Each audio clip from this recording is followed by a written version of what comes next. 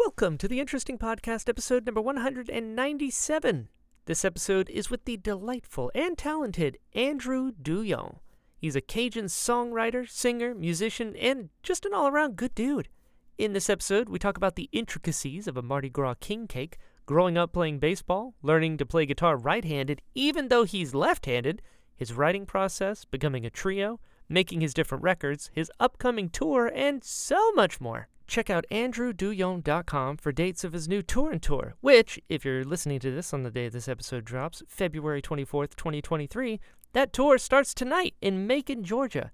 Catch him on the road and strap in for a good time, friends. But before you do that, please enjoy this episode of the Interesting Podcast, number 197, with Andrew Duhon. Theme song time.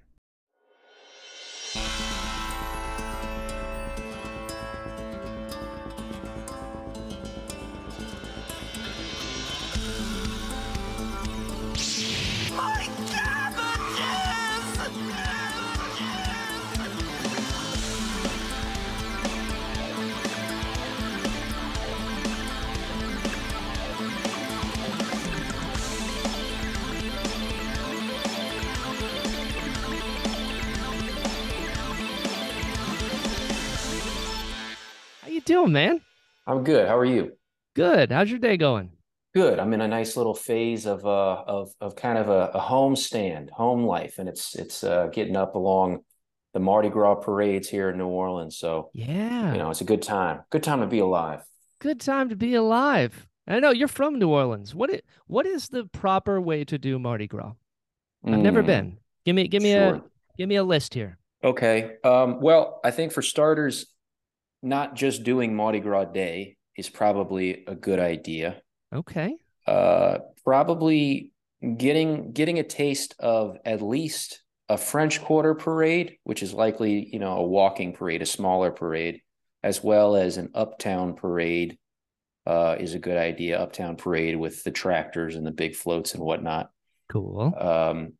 So doing both of those sort of parade elements, and then Mardi Gras. So the weekend before Mardi Gras is Fat Tuesday, right? Always on a Tuesday. So you have this weekend before. Every day has a big parade, a big to do. You could think of it kind of if all fellow Americans could relate to a big football game. There's always a lot of pre-gaming, a lot of tailgating, so to speak. But Yeah. instead of out in a parking lot necessarily, it might be on a neutral ground, is what we call them, which is the median to other fellow Americans. It's the grassy knoll in between the two streets, and Yes. you'll have people bringing all manner of couches or pop-up tents and making too much food, and so you've got those sorts of hangs before the parade, and you'll have an entire weekend of that.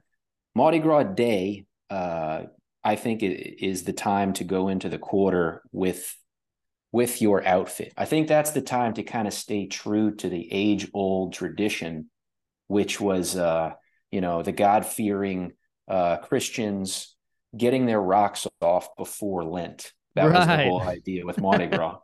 So to be debaucherous in whatever way feels comfortable, in terms of your outfit, some sort of satirical comment of the times is a great way to go for some outfit idea. Mm-hmm. But that's the way to do the Mardi Gras Day, I think, is to go into the French Quarter with your debaucherous attire. Okay. That's an album title, Debaucherous Attire. The I am's nice, or it rolls off the tongue. Yeah. What's the baby and the cake thing? Mm-hmm. Break this down for me. I have no idea what that is. The king cake. All right. We're gonna arrive at an unpopular opinion from yours truly here. Okay. But before we get there, we can talk about the king cake being sort of a tradition that harkens back to the Kingsmen or the Magi finding the Christ child, right? Okay. So, Okay. the idea is we're all eating the cake, and someone will find the Christ child as a miniature plastic Christ child in their mouth. So a little different. Oh, but little different. But it's they'll do it on King's Day and Mardi Gras is the entire Mardi Gras season. There are king cakes everywhere, and there are too Oh. many people making king cakes for me to make this broad brush statement, but I'm going to make it anyway. King cakes are as a food item highly overrated. Ah, They okay. are just, man, well, you know what I should say is there are good king cakes out there, but Sure. it's sad to me how many king cakes get away with being popular king cake brands and sort Oh. of being, I would prefer a 4-day old cinnamon roll to some of these king cakes. Oh no. I think they're getting away with the tradition and doing some purple, green, and gold food colored sprinkles on top. And so it's a king cake, but the thing just ain't worth the calories. And I ain't a calorie counter, but man, some folks got to do better. That's all. Mm. I respect that. They should respect the baby more and don't half-ass the cake. That's right. I'm with you, Andrew. I got your back on this. Thanks. Yeah. Have you ever been the one to find the baby? Oh, sure. Yeah. And I suppose I should mention that often the tradition, when we were in school and somebody would bring a king cake to class, the tradition was whichever kid got the baby, their parents were on the hook to bring the next king cake. Oh no. It's like a So as a sentence. kid, yeah, that's right. As a kid, you were pumped about it, but your parents probably hoped you didn't get. I got the baby. No, you didn't. Give it to someone else. Yeah, yeah. Give it to your buddy. That's so interesting. I have no concept of any of this. I'm learning a lot. Yeah, where are you from? I was born in North Carolina, but I was raised in Florida. I'm in Florida now. Yeah, what part? Naples. Oh yeah, okay. Yeah, a lot of golfers. A lot of golfers. Yeah. A lot of Yeah. that's the only excitement you get here. Hmm. So I'm excited to learn about king cakes and baby toys. Indeed. Yeah. So that's the thing at school. Okay, okay. I feel like having a lot of king cakes like everywhere kind of takes away from them. Is there one giant king cake? Like a specific one, this is the one of Mardi Gras, or everyone kind of does Mm. their own version of it? No, I think everyone kind of does their own version. Mm, okay. It's all playing on a fairly similar template, but Gotcha.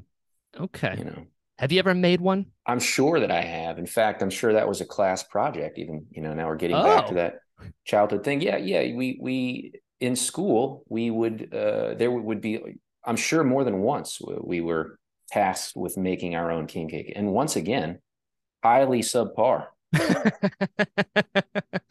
When does the baby go into the cake in the mix? Is there a specific time, like between the eggs and the flour? Certainly after the baking, being that it's plastic, Oh, they're gonna, that's right. yeah. Can you tell I don't bake? Yeah, right. Yeah. And sometimes these days you will see the baby just in the box of the king cake. Maybe some people don't Oh, actually want the fear of gnawing down on a little baby in their cake. So, right. and then other folks even further progressing the tradition have added porcelain trinkets or different things, perhaps shying away from the baby theme, but still having some little trinket if they want to introduce it into the cake. Oh, see, this sounds like a choking hazard. Oh, well, certainly. Yeah, I think. That's part of the fun. And it is funny that was never really, I don't ever remember anybody mentioning, we could have been at a birthday party in February or something and running around with a king cake. No one ever said, be careful, don't take too big a bite, Right. that was never actually mentioned. You're right. It's kind of one of those things.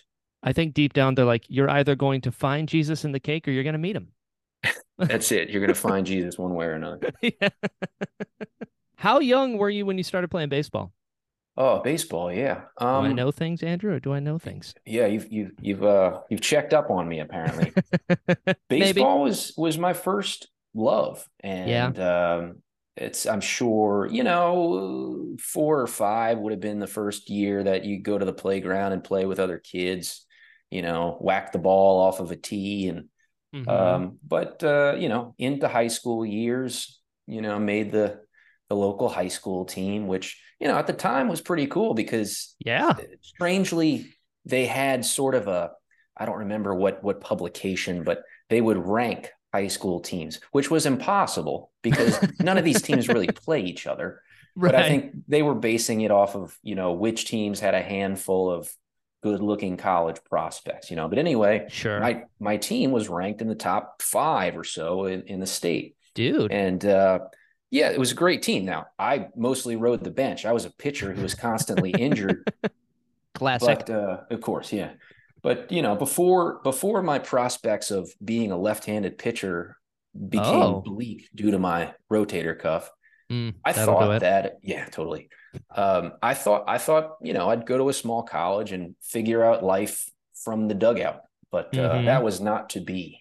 And so it became clear that another hobby would have to take baseball's place. And I picked up a guitar as the first notion, thinking, well, that's what dudes who go to college do. Don't they strum on a guitar or something? You're not wrong. But yeah, so it was probably a surface inclination at first, but it was serendipitous because I think it was a perfect storm, a moment of being hit with the Delta blues and Greenwich Village folk music at the time. I was just figuring that stuff out, and I Yeah. also had the best educator I think that I had through high school and college was a fella named Mr. Rosso in our English class who it was American literature and poetry, but that stuff was so important to be introduced to, to recognize things that were greater than the sum of their parts just in a sentence, and I started to pay attention, I think, at that point. Yeah. And isn't it crazy when you think back, like how important an educator is Mm. in like affecting your life into something that if it had been that person, you might not have been as interested. Yeah, and I'm calling myself out now because Mr. Rosso is out there somewhere, and I still haven't reached out to say that, I might be, a chemical engineer or something that Right. highly undesirable. Not to say no offense to chemical engineers, No, but but you specifically would make an undesirable one. yes, I get it. I would be the undesirable part of the chemical engineer. Yes. There's Nobel Peace Prize and there's Walter White. The spectrum is long. Yeah, of course. Yes. You can use this for good or for evil, Yeah. As with most things, I find.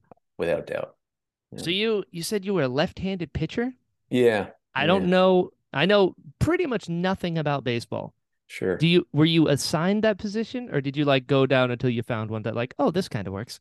So the interesting thing about being left-handed on the baseball field is there are 4 positions of the 9. Nope, sorry, 5.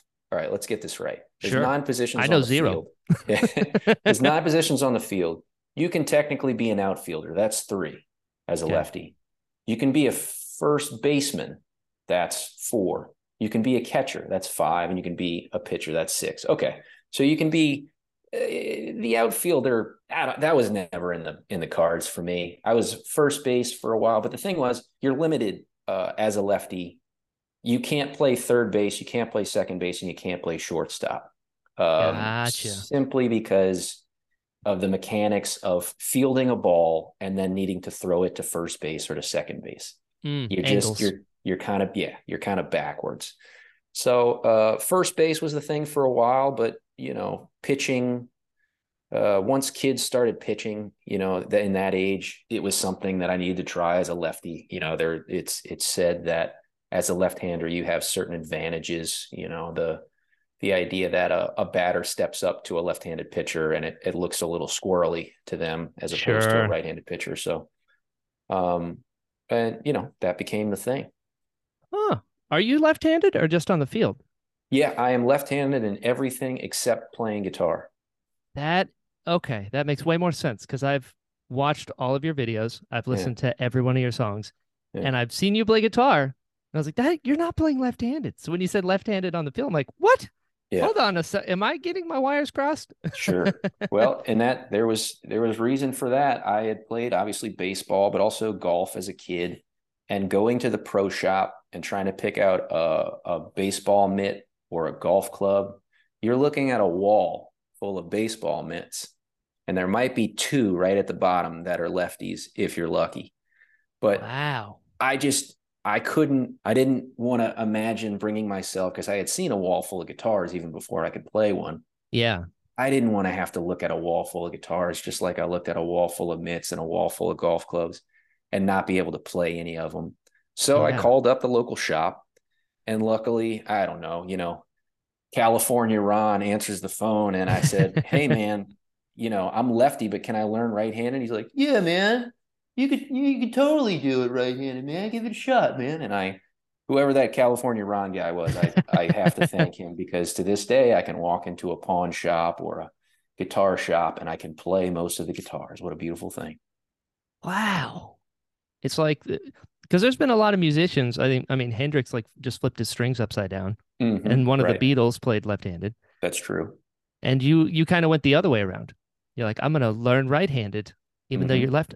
Wow. I'm gonna get it wrong. I think it was Albert King who simply played with the strings upside down. Whew. That's just wild. But yeah, no, you're right. Jimi Hendrix simply strung the guitar the opposite way, which you could do, right? I mean, you could technically, as a lefty, play any of the guitars in the room. You just have to take all the strings out and put them the opposite way. Oh, But in the sense of being able to walk into a room and pick up a guitar and play it, I'm glad I play right-handed. And thinking about the dexterity, yeah, for your sure. left hand plays on the fretboard, right? Mm-hmm. It's barring the chords. It's while your right hand is strumming, which can be as simple as almost flapping your hand in control. Yeah. How is it that this is the right-handed way to play guitar? I'm dexterous in my left hand, and that's where it seems like the dexterity needs to come to play guitar.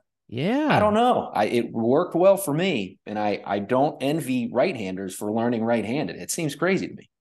That is kind of weird. I've never thought about that. You're doing way more work with your left hand. Totally. Yeah. Wow. I love that you just figured it out. Did you pick it up quickly or did you have to like was there a learning curve?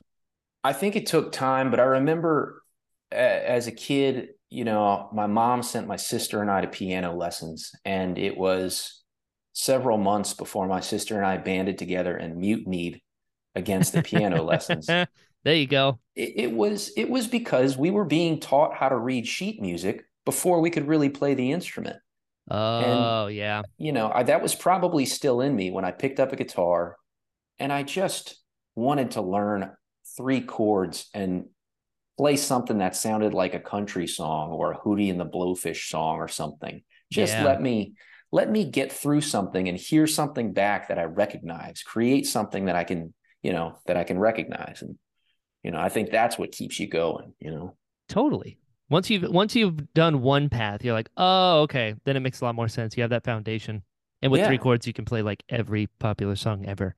Yeah, it feels like work until you feel like you're being musical in even the simplest form. And then suddenly you're buoyant. It doesn't feel like work anymore, and you're excited to move forward. Yeah. What was harder to learn? A guitar, the way that your hands work, or a harmonica? The guitar was harder. I mean, I just fake it till I make it on the harmonica. I It sounds good. Thanks. Well, it's an accessory. I Sure. think there are harmonica players out there. Oh, for sure. But I use, just because Bob Dylan was important early on, and Hmm. and it's a nice sound to hear, an acoustic tune with some harmonica accompaniment.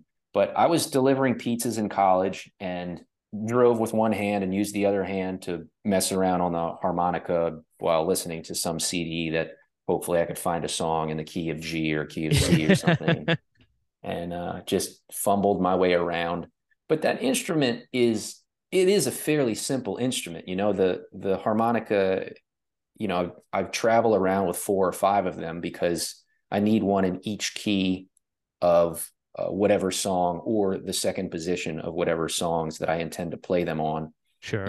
I can't play a song in D on a B flat harmonica or something. It's Right. it's uh it's sort of it's sort of mapped out for you with that instrument. So someone who is completely new to the instrument could feel musical fairly quickly, I bet. How long was it before you could play both at the same time?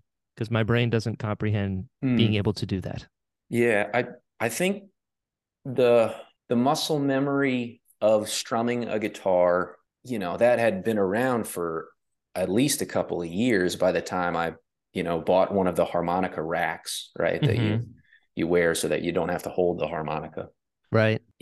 But I think it starts slow. It starts with almost just blowing a breath haphazardly into the harp while strumming a fairly simple progression.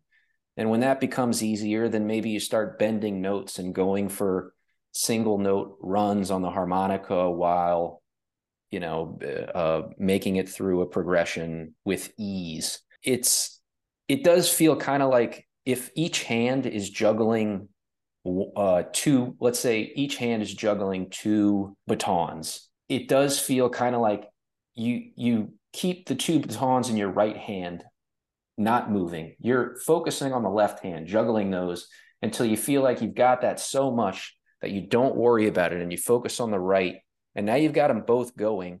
And if you want to make a different kind of move on one hand, that's the hand you're focusing on, trusting that your muscle memory has kind of got the other hand. And I think that's what it comes to with the guitar and the harmonica. If there's a cool little warble or draw note bend that you're doing on the harp, then you're probably not doing anything too interesting on the guitar because that's the part that's just muscle memory. You're forgetting about that part. Gotcha. Okay. It's like I hear like in martial arts they have a thing called conditioned reflex response. Hmm. You do it so many times that you don't Yeah. think about it, it just happens. Same sort of Yeah. thing. Yeah. Yeah. Oh, okay.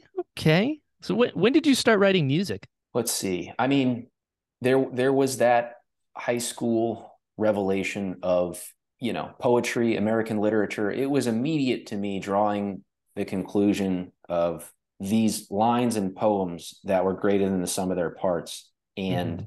Delta blues specifically, and the sound and the simplicity of the line and the music being greater than the sum of its parts.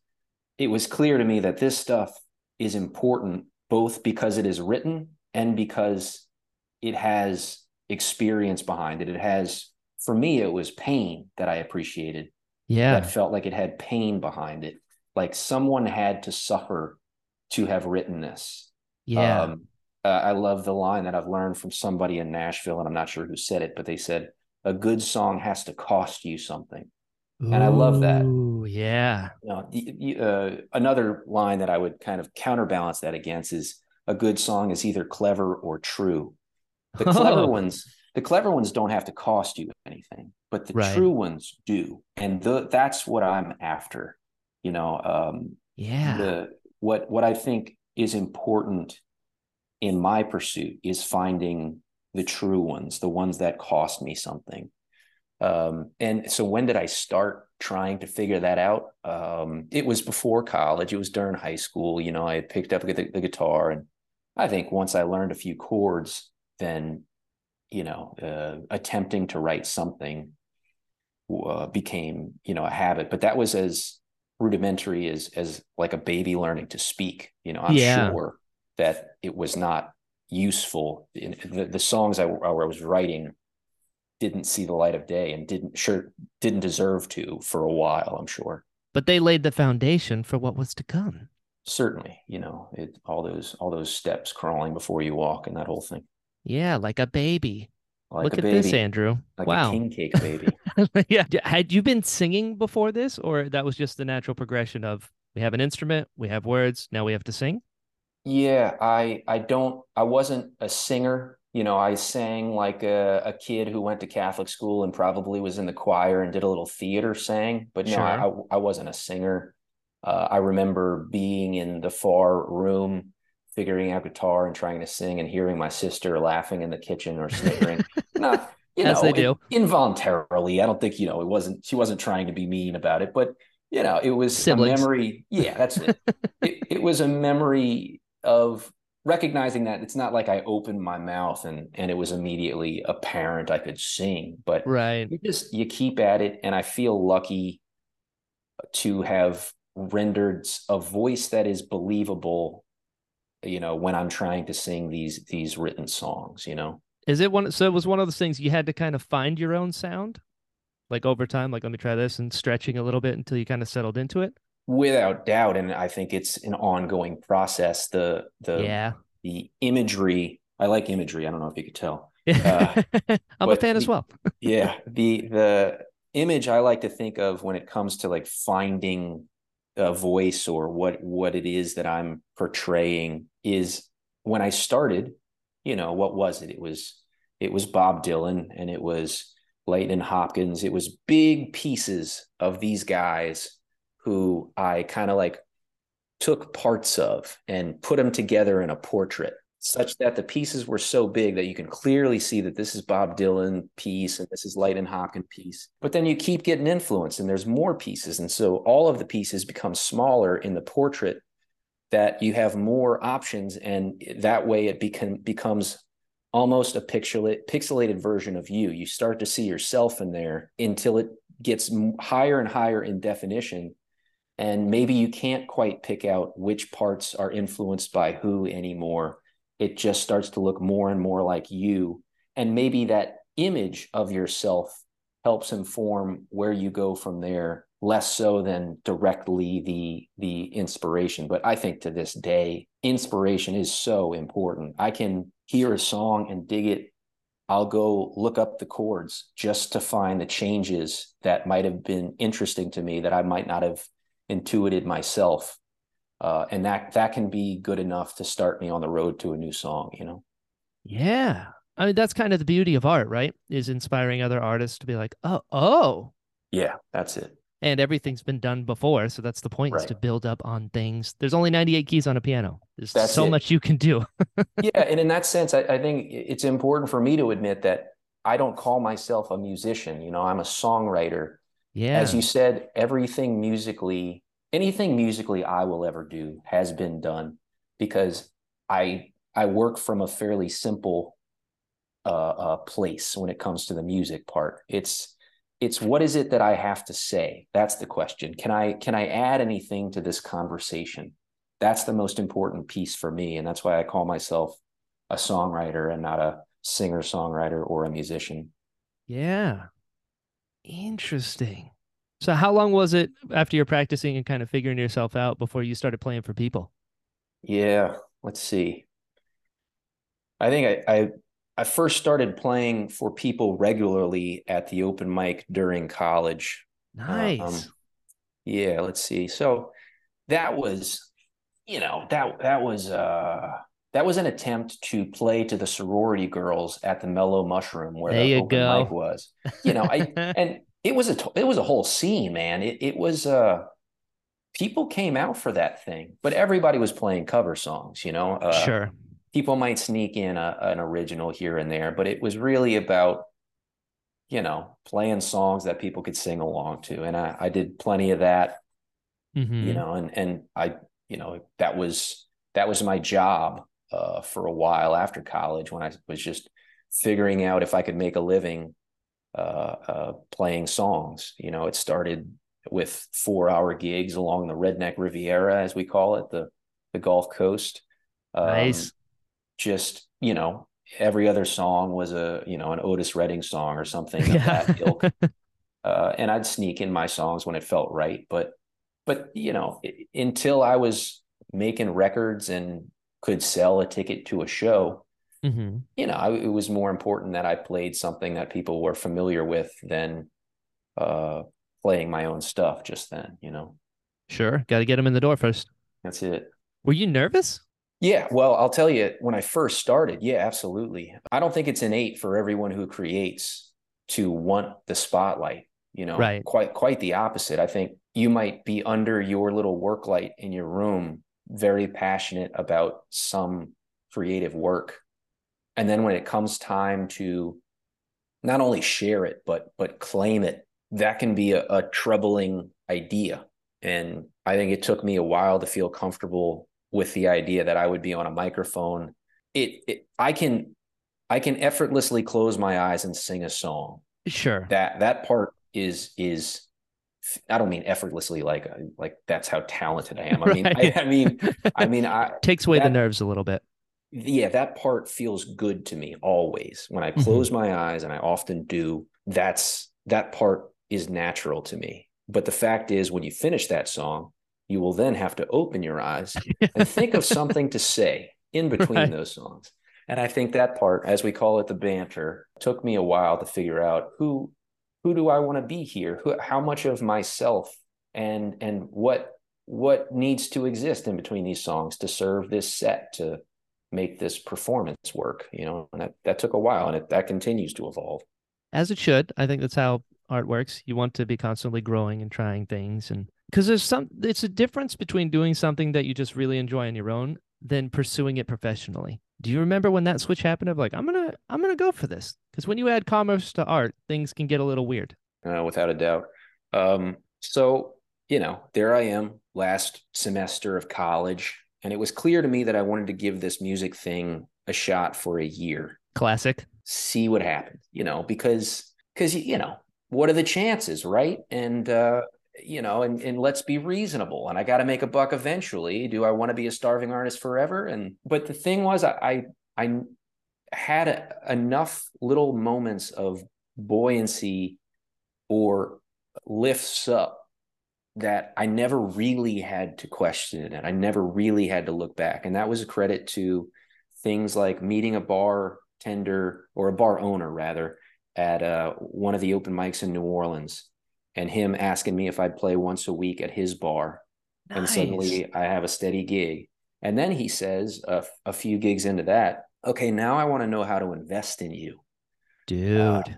And so I said, I don't know, but I think we should make a record, and you should pay for it in exchange for a percentage of those record sales, some sort of record contract. So we went to Loyola University here in New Orleans, and with the help of a couple of excellent professors who were so generous with their time, George Howard and John Snyder, we figured out how to make that independent record contract, and he helped me record my first album. Those Really? pieces, yeah, I mean, that's what made it easy enough to look at myself in the mirror and say, yeah, of course you keep going.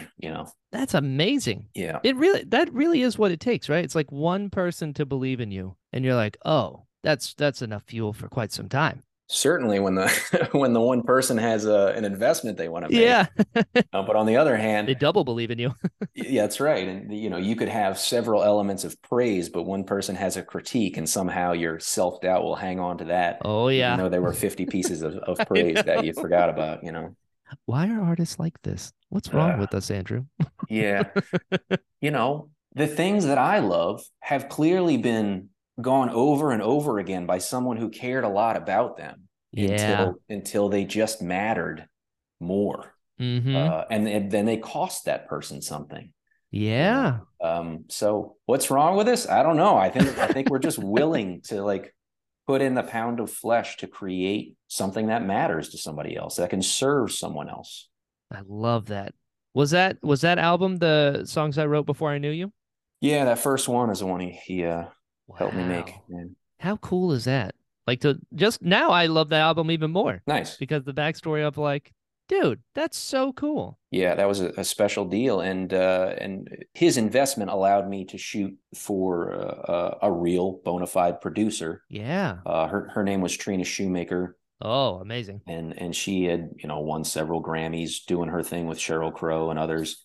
Mm-hmm. But her name was familiar to me because my cousin, who was an audio engineer and who I had made demos with, had introduced me to this person, Trina Shoemaker. And so I went to him and said, look, we have some money to make a record, maybe, so I wrote a note to Trina Shoemaker, and a week later she called me up and said the songs were delightful and she'd love to make the record. And so we went to Nashville and made that first record. And that was the first of three, I believe, that I've made with Trina, because I think she just understands where this singer-songwriter fella is coming from. Yeah. And it's such a precious, delicate thing to take my brooding little singular voice in my room with my acoustic guitar, and then bringing it into that studio where red light syndrome, for one, that red light comes Yeah. on, and you tighten up. How do you loosen from that? How do you give it into the wires?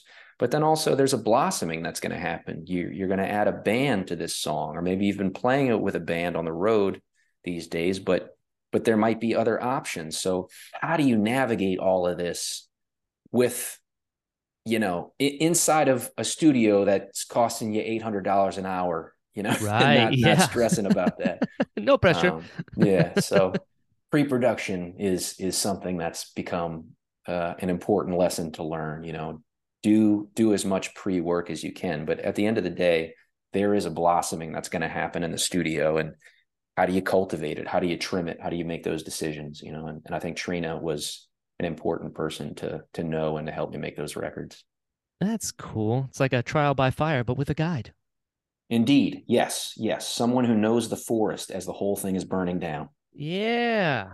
How long did it take you to make that first album? Like once you decided we're making an album? Shoot, it was so long ago. I'm not certain, but I know that we had. Does it feel quick or did it feel like it took forever? Well, the studio time was quick. I think it was 3 days in the studio. Okay. There was one day of rehearsal before that. Smart. It would have depended on Trina's schedule at the time. When could she get together? She also had to put the band together because then I didn't have a band. She hired some fellas Oh, right. from Boston who were all great. Billy Conway being one of them, who's since passed. A great guy, was the drummer for Morphine. Dude. He was sageful in who he was, and how he interacted not only musically but interpersonally.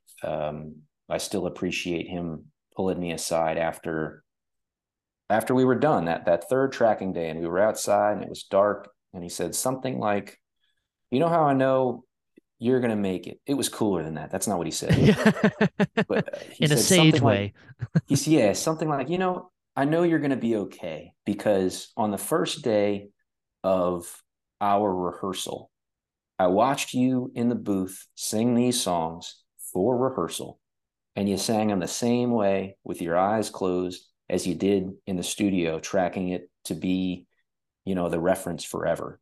Aw. And it's, I can tell that you believe in it that way. And that was important to hear from someone like him, who had clearly been down the road a long, long way and kept his eyes and heart open for the whole thing.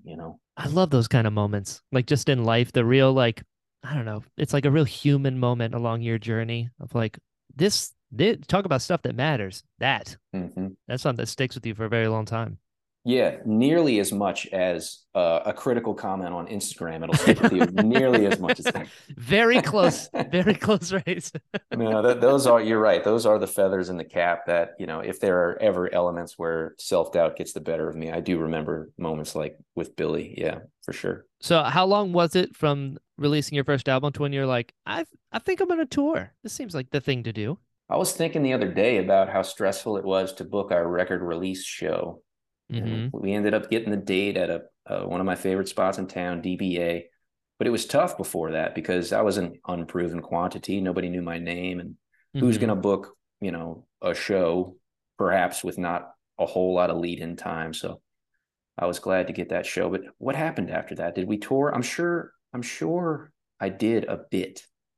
But back then I didn't have a booking agent for sure, and I'm an unknown quantity in all of these places, and I'm certain I probably couldn't sell very many tickets in any of them. So it was house shows, it was coffee shops, it was listening rooms, it was sports bars where they leave the TV on while you play. You know, Yep, um, the proving yeah, grounds of every musician. yeah, that's right. Yeah, so um, I'm sure I toured a bit after that first record, but I'd say the past 3 to 5 years have really started to feel like we can book a tour and promote a tour, and people come out to see those shows, and it serves us and it serves them, and it feels really, really good to do that.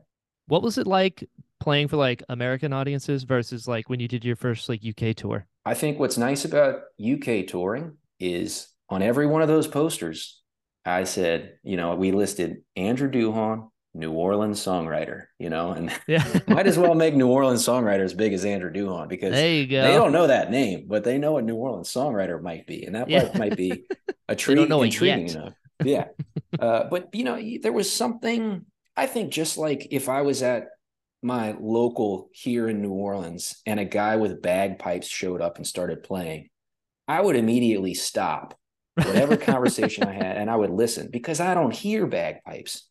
And I think in a similar way, I can go to a small town pub in, Suffolk, England, and I will start playing and they will immediately recognize it as something different, something foreign enough that it might be fascinating, and they'll give it a little bit more of a chance than I think an American crowd, might give it on first listen. So that it was, and also I found it was always solo traveling, and the train system in England, tickets were cheaper, 15 years ago. Yeah.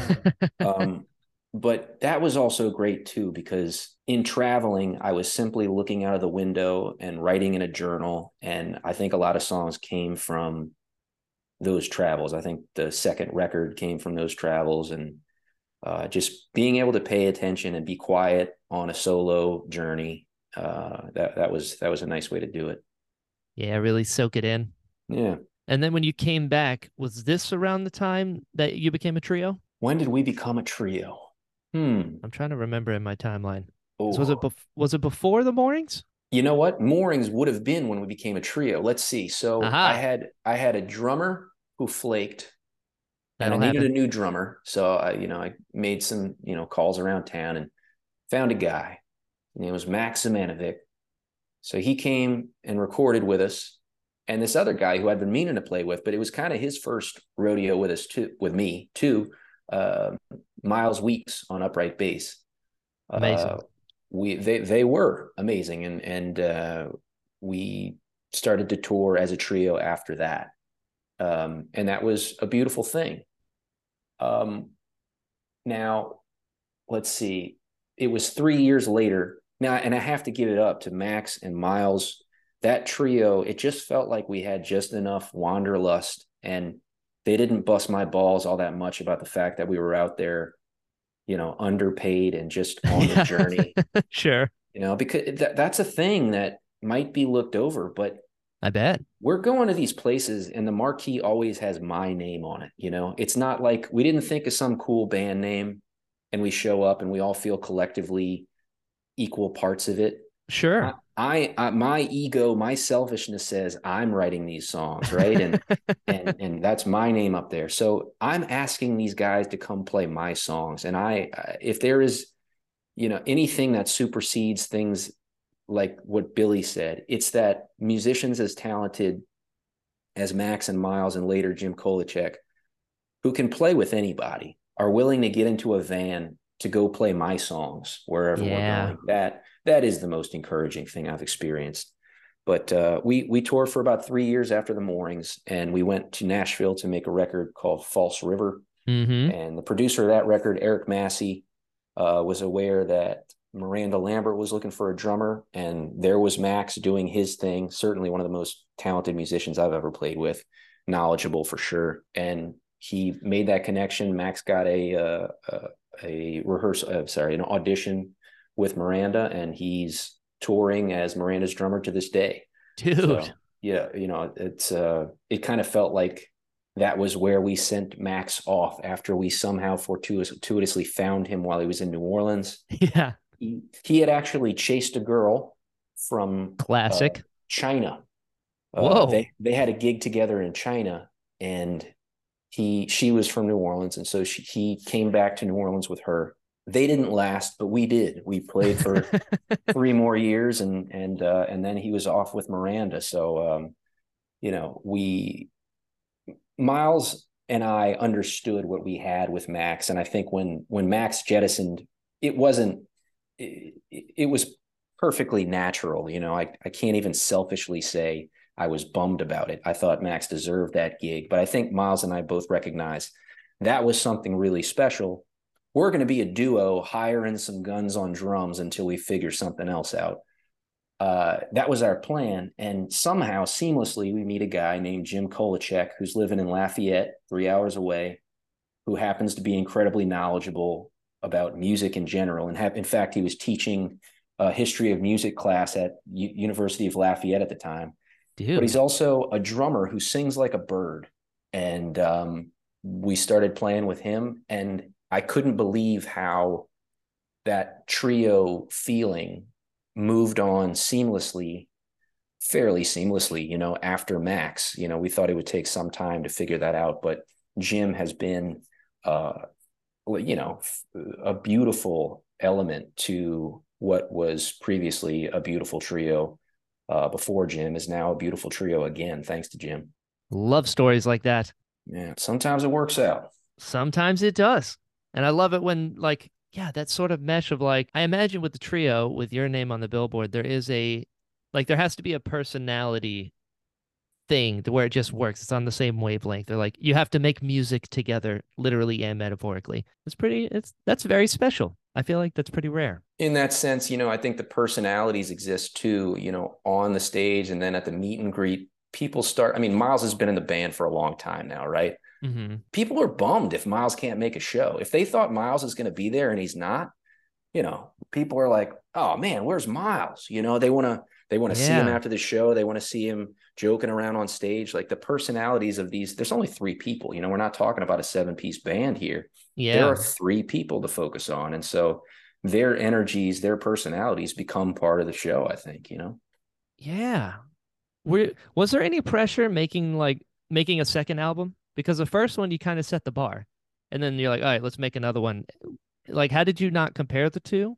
Or did you feel like you had to live up to the first one making the second one? Yeah, I think every record, I feel like I need to do better than the one before. Makes sense. I feel well, it's the piece that's maybe subtly difficult is you've got from birth to deciding to make a record to write that first record, Good you know, point. Good and point. then that next one's going to come a year and a half to 3 years in succession, and it, Right. it does kind of feel like after you make a record, it's like you're emptying out this fieldsman's bag of what you've reaped, and it's empty by your side, which feels great, but it also feels a little naked, like, Yeah. oh, I gotta go back out there and start over, Right. you We got to know keep doing this.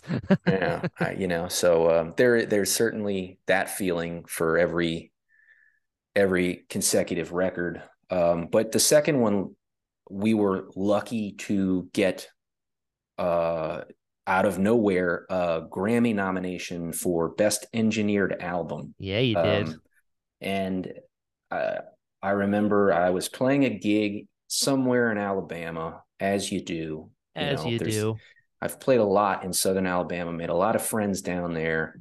There I was in somebody's guest house or guest room, and there was Twitter. I was on Twitter at the time. I think it was pretty hip back then, Mm-hmm. and somebody said congratulations on the nomination, and he was the guy who had pressed the actual vinyl of the record, and Oh, I didn't cool. I didn't know what he meant. I'm sure he was part of the Grammy organization. Is probably how he knew so soon, but Mm-hmm. uh, I started to search around Twitter and try to figure out what he was talking about. And somehow figured out the record was nominated for a Grammy, which I didn't believe until the morning. Sure. Got to But sleep it off.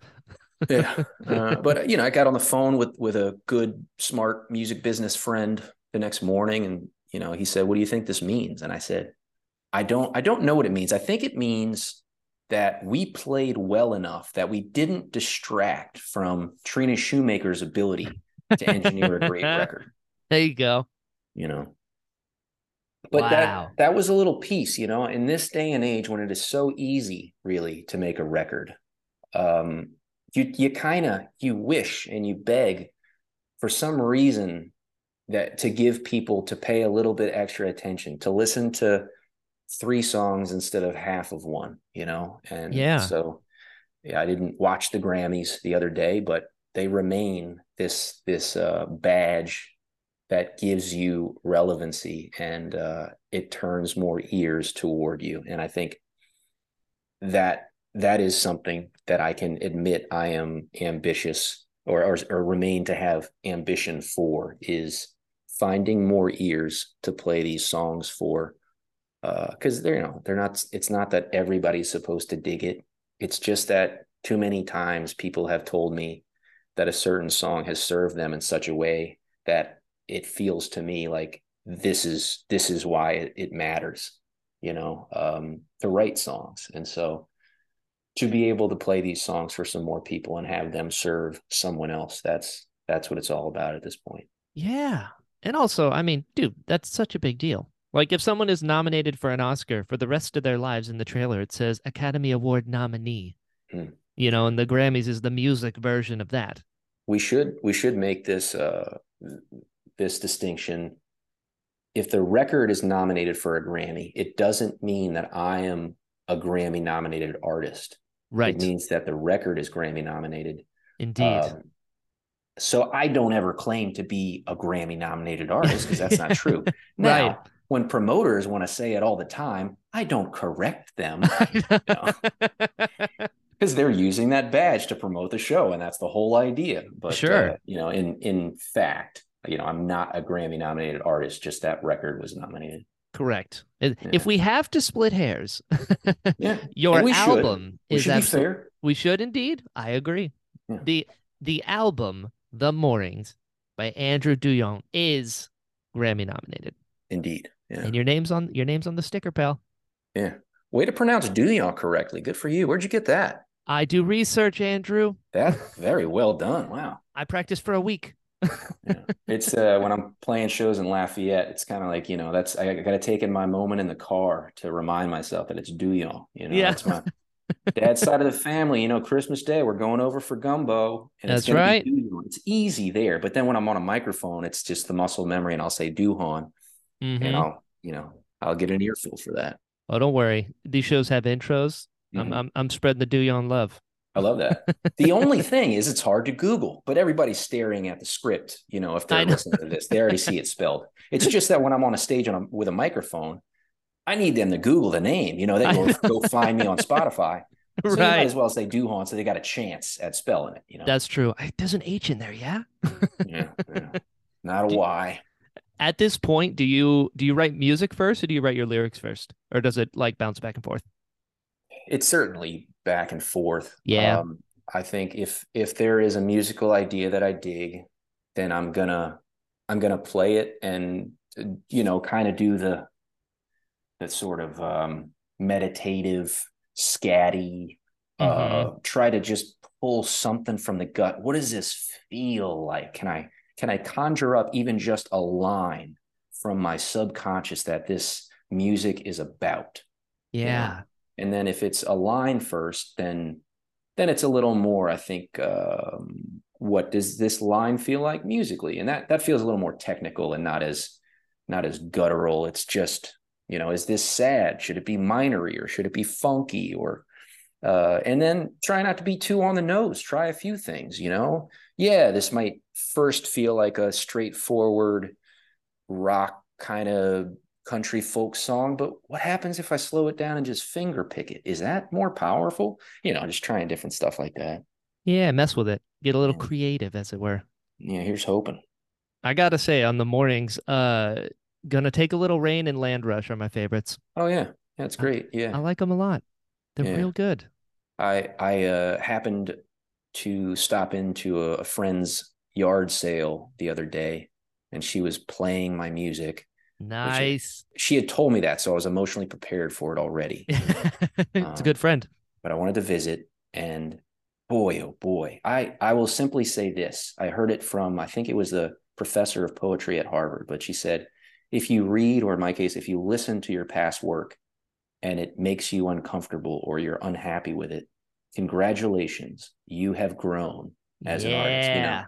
Yeah. That's comforting because I have to tell you, I love playing those two songs. It's Sure. just you only get one chance. It's one decision to make the track that is forever the Ooh, reference of that yeah. song. Uh, Yeah. it's not the song. It's just one time you played that song back in 2003, Yeah. and that is the track that everybody believes is the representation of the song. But when I play it today, it feels so much truer to me because it involves everything that I've done or been since then. Yeah. It's a It's grown. different It's version. Yeah, evolved. absolutely. And so to hear it in what feels like an infantile state with decisions I wouldn't have made had I heard it now, Sure. it's, Like it's turn uncomfortable. that off. Give me a guitar. Hold on. This is how it's done. Yeah. No, no, no, no. Who's got an axe? Yeah. Yeah. Yeah. How did your songs end up on the ranch? Man, they kind of just reached out to me. Really? Talk about That's ears. Yeah, I don't I still in fact we're just playing phone tag, but I expect that I'll be in a inside of a sync deal fairly soon, which is, just folks who are shopping your songs to film and television. But I Yeah, have to say that generally that line hasn't been in the water for me for far too long. hmm, And it's a game of chance. So you just got to totally. have a line in the water. But what was cool is I didn't have a line in the water then. They just reached out to my personal email, and I think they synced 3 songs, Hmm. which lucky for me at the time was just enough money to pay Eric Massey to track False River. So Boom. it was basically like a tip drill of the money from Ranch to me to Eric to make a new record. But you got to love that. That's the artist in you. It's like, all right, take the money from the art to make more art. Indeed. If yeah, well, it can feel that way sometimes, and what feels really fortunate these days is when I go to the bar, I don't care what the beer costs anymore. That is so nice. That means you've And made it. That's the I, goal. man, I gotta say, it feels a little like without the enemy of comparison, Hmm. and ambition will latch on to that an element of comparison Oh yeah. all day, right? But Hmm. without that, I feel so lucky to be touring with guys I appreciate who dig this music, who are the best players I've ever played with. And we go into a room and people care, man. Now, Yeah. the comparison part would say, yeah, but ambition would like it to be, I don't know, 5 times bigger, 7, 10 times bigger would be nice. I don't need to be the biggest songwriter in America or anything like that. I don't need that. I just want to be able to sell out, say, 5 to 1,000 capacity theaters in 25 markets in the United States, Hmm.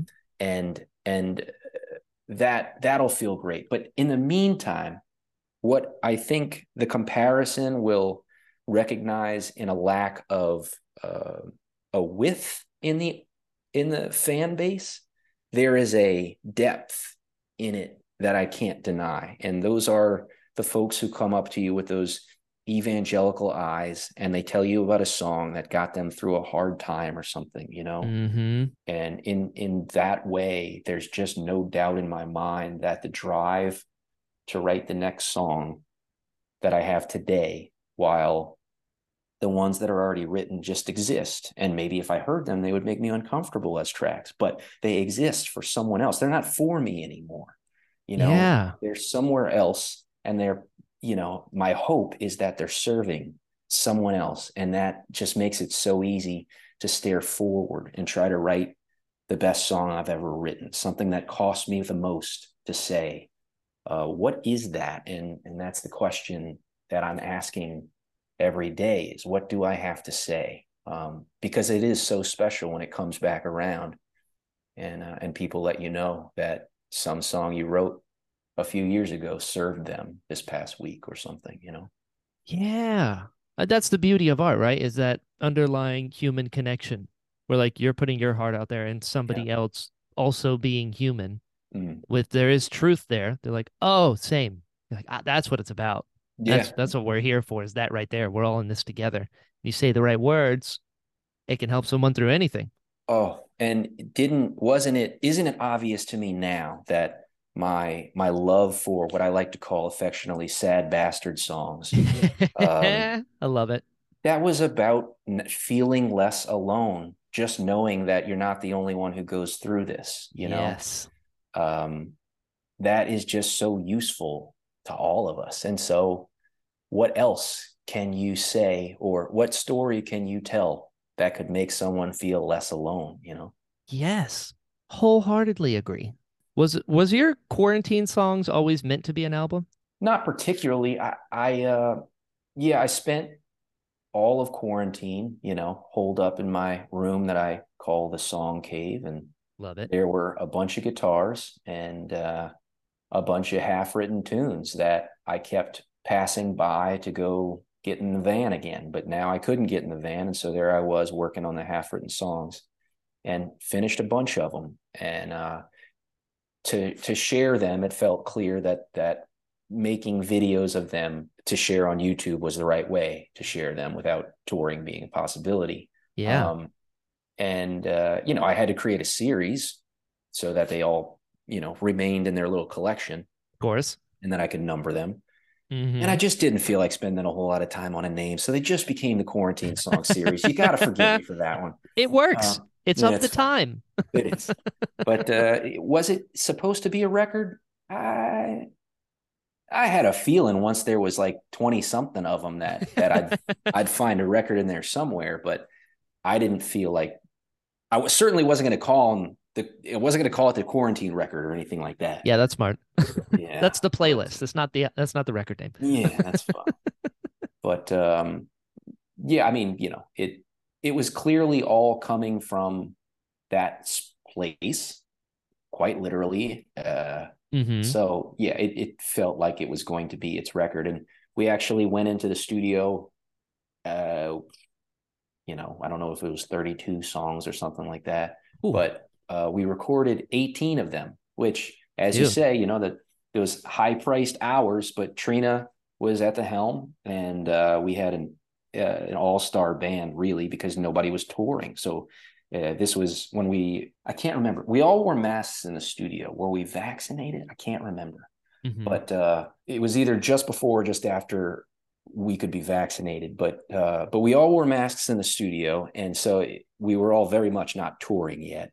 It was Jono Ricks on drums. It was Miles Weeks on bass, Dan Walker on keys, and myself and Trina Shoemaker at the helm.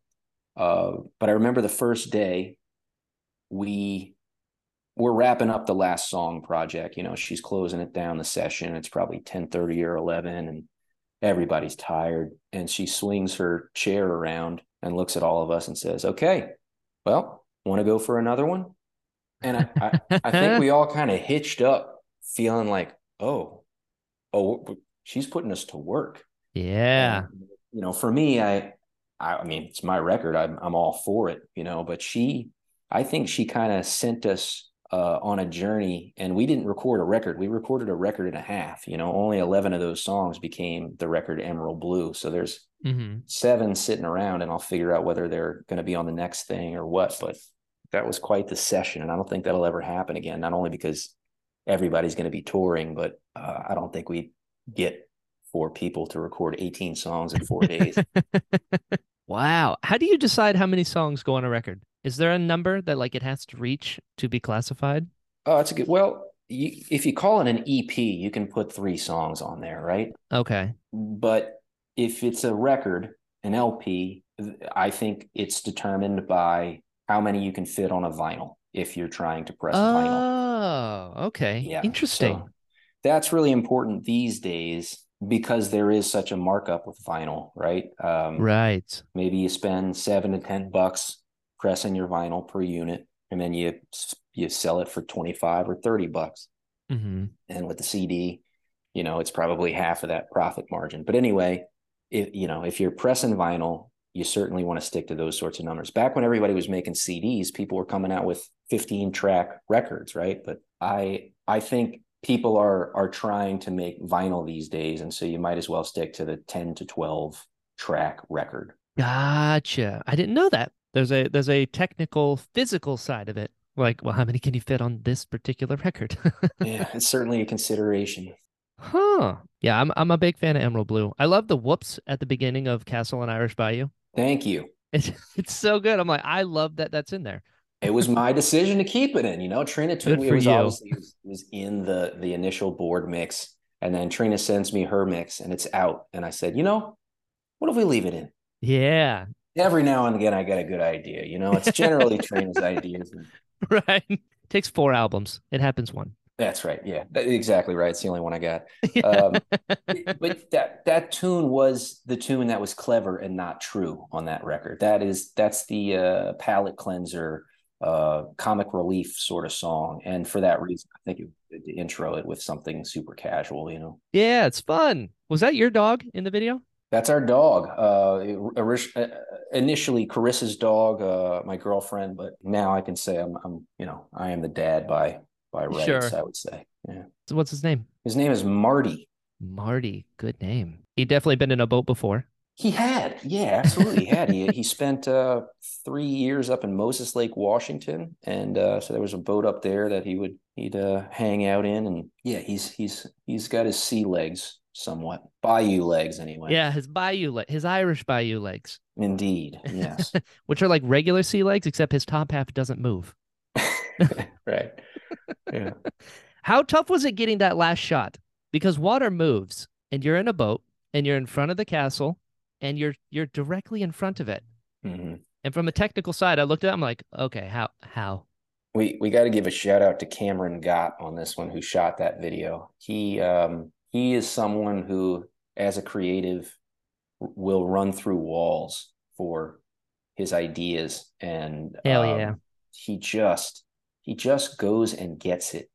It is without fear that he creates, and it is because he's come from not the easiest life, I am sure. Yeah. But he was the one who flew down from Dallas Dude. and just did a great job. He was in a separate canoe with Miles, and they were behind me in my canoe, and Miles just stuck his paddle in the mud and kind of, Oh. stationary. But it was blowing, man. It was seriously blowing that day. So if I wasn't paddling with the wind, it was a struggle, and we had that love seat on the canoe, which was acting like a sail. Mm-hmm. So I was working pretty hard to get to the windward side of the bayou, and then just, slowly come back and get that footage. But that was a day. Ooh, my goodness. I gotta say, it's not a competition, but my favorite song out of all the music that you've put out thus far is Southpaw. Oh man, that's great. Yeah. Dude. Yeah. Thanks for hearing it. I would agree that Oh, okay. if I have to pick a tune, that one is as truthful as I have written, no doubt. That one has cost me as much as any song, and I love to play it. I love that people are kind of finding it, because Yeah. it's not the first one that the usual first listen to a record. It's probably not the one that sticks out, Hmm. on first listen. There's some feeling of the onion that probably has to happen. Sure. But I appreciate you hearing that one, and it's certainly one of my favorites. I've been looping it for like 2 weeks. Nice. You talk about you love imagery. That imagery of a left-handed outlaw. I was like, I out the gate, I'm like, this is a song for me. Yeah. I love it. It's beautiful. The imagery, left-handed love letters, just because left hands, the ink is wet. I'm like, there's so much going on in that song that it is poetry. That's what it is. Thanks, man. Thanks for hearing it. I absolutely love it. So out of all the songs, is that the one you would say like you're most proud of? It would be, I'd probably, there's probably three-ish, that being one. Yeah. Just Another Beautiful Girl is certainly a song that I think you throw a dart and sometimes it lands somewhere important, whether you meant it or not. Mm-hmm. And I think I meant it subconsciously. And that was because a friend of mine's mother asked me that day why I didn't write more songs about Jesus, Oh. which is, the kind of question that you probably black out when you're answering. Uh-huh. I'm not sure what I told her, but I went home and I wrote this story of an interracial young couple, problematic to their hometown, because not only because they were interracial, but because they were young. Yeah. But I think that was me trying to answer that question. Why am I not writing about Jesus? Why am I not completely enthralled in my Catholic upbringing? I think it's because we don't even know any Black people. Right. You know, Yeah. we don't know the people around us. And you want to know why I don't know this Jesus guy, Mm-hmm. or why I'm not proclaiming his name? I think it's because we have so much right here that we don't talk about enough. And so that's what came out. And I'm glad it did, because it continues to be a song I'm glad to play. Yeah. Is there when you're making your sets now, do you have a song that's like particularly fun to play? Let's see. You know, what's fun? Is it? I don't know if there's anything more fun than playing songs like Southpaw. Right? I'm totally biased.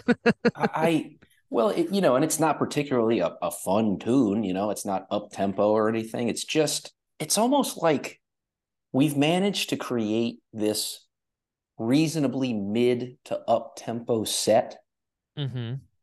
but it's all in an effort to create a dynamic shift so that when we play a song that's down, like Southpaw, that it is a moment, you know? Yeah. So to me, even though in the 90-minute set, 80 of it is mid to up tempo, it's all in an effort to make songs like Southpaw more powerful when they happen. Cultivating the experience for the stick in the landing. Yeah, yeah. And like the more that you offer that space, like a solo show, Yeah. well, that space abounds, but eventually it can just get sleepy Right. because it's all mellow and it's all spacious. But if you can use counterpoint to, do some flourishing, faster tempo stuff and then drop into that spacious place, I think it can, it's just that's the joy of playing is those moments. Even if the crowd's a little chatty, Sure. you get to that point, you used to think that you played louder when they were chatty, but then they just talk louder. Right. No, what you do is you drop it way, way down and see if they have the balls to be chatty then. There you And go. oftentimes everybody is quiet. It's a beautiful thing. That's cool. Creating like a real moment in space. Mm-hmm. Right on. So do you have any advice for up and coming musicians? Sure. Let's see. No one else can write your songs. I think that was an Ooh. important thing that I was told.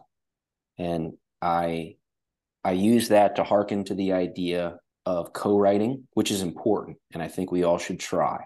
Mm-hmm. And maybe we focus on it if that's what feels right. But no one else can write your song. And you can use that as comfort with the idea that other people can do their thing. And it might even seem akin to your thing, but everyone has a story. And if you can tell yours, you will have singular, golden, intellectual property, if you want to get with the business terminology stuff. But Mm-hmm. that's it, like whatever it is that your story, no one else can write that. And then to continue that, George Howard from Loyola told me an important piece of advice when it lends itself to ego, and that is to never be jealous of someone else for getting their piece of the pie, because the pie is too vast and no one can get your piece. So Ooh. when your colleagues have success, if you ever feel that little jealous bone leaking in, or you think, how did they get booked for that festival? We do way better for that festival. Now, I think there's so much more opportunity to uplift each other and deny those sorts of selfish ego veins to tell us that somehow we're failing or we're floundering because someone else was successful before or in another way that we were not. That's beautiful. I mean, comparison is the thief of joy. Mm-hmm. There's space for everybody. I like that a lot. And I didn't plan this, but it just so happened that this episode's going to drop on the 24th, which I know is your first tour date Oh, nice. of your new touring tour. You got a tour coming up. Indeed. What's going on? Where's your head at? How you feeling? Oh, man. I mean, great. Yeah. Long as the van runs good, the Yeah. fellas inside it are good. That would be my only concern really these days. I mean, I'm telling you, I feel fortunate in many ways, and it almost feels like I'm like riding a certain wave, not to stardom, but just what would have happened if I was 5 years earlier in my career and I had no real proven, or 10 years earlier, I had no real proven benchmarks that I had reached by the quarantine. What Yeah. did the artists do who were after some unproven venture? Yeah. Did they have to give it up because they just didn't have an opportunity to try? I feel for folks like that because I was afforded an opportunity to sit down and write and know that's what I was supposed to be doing then. Mm-hmm. But what about people who didn't think that would necessarily make them any money after the quarantine? And so they had to not write songs, but find a job on Zoom or something because there was no way to make money songwriting. Little pieces like that. It just, I feel really lucky to be able to write songs and make money doing that, So, and as for the upcoming tour, trying to actually answer your question directly, um, it feels like we're starting to sell tickets to shows Cool. in real ways. A few sellouts here and there. We're not selling out every city or anything like that, or we're not selling out huge rooms, but people are starting to pay attention enough that when we come to their town, they buy tickets. And as without comparison, what else could you possibly ask for? I love that. I can hear the gratitude Mm-hmm. in your voice, and I think I've always loved supporting artists who have that sort of heart first. So I'm really, really excited for you and the band and this upcoming tour. It's gonna be pretty cool, I think. I hope so. And you know what? We'll get down to Florida. I've been having this Key West or bust attitude about getting through the old Southern Peninsula. Yeah. But we used to get down to Key West. We used to play the Smoking Tuna and the Green Parrot, and of course, Uh-huh. stop along the way. But yeah, I kind of haven't made it down through the Florida route in a while. But maybe upcoming. There you go. I'll keep it warm for you. Yeah. And just like that, Andrew, we've been talking for over an hour. You survived. Amazing. We're Look here. at you. Dude, this was a blast. Same. Like I had a feeling I was gonna enjoy you, but you exceeded all of my expectations. I'm glad for that. That sounds great. Well, yeah, I appreciate your questions because I obviously appreciate your free form, but Yeah.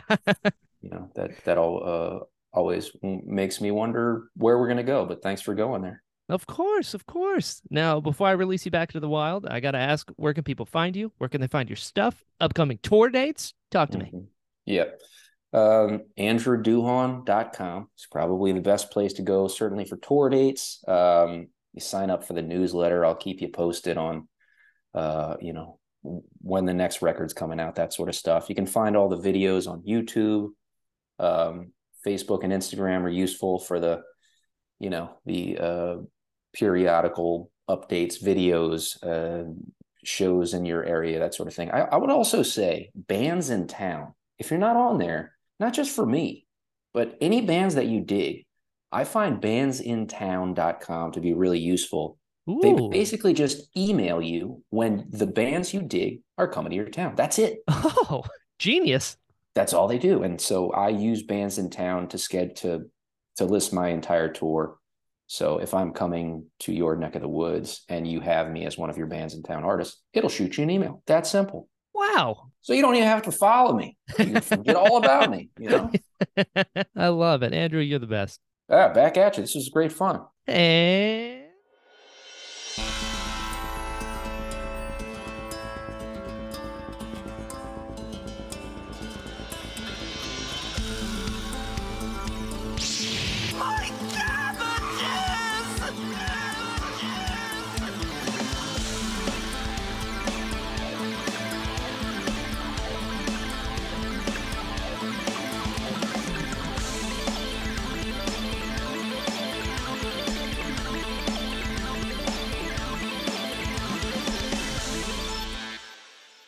hello, friends. Thank you so much for listening to this episode of the Interesting Podcast.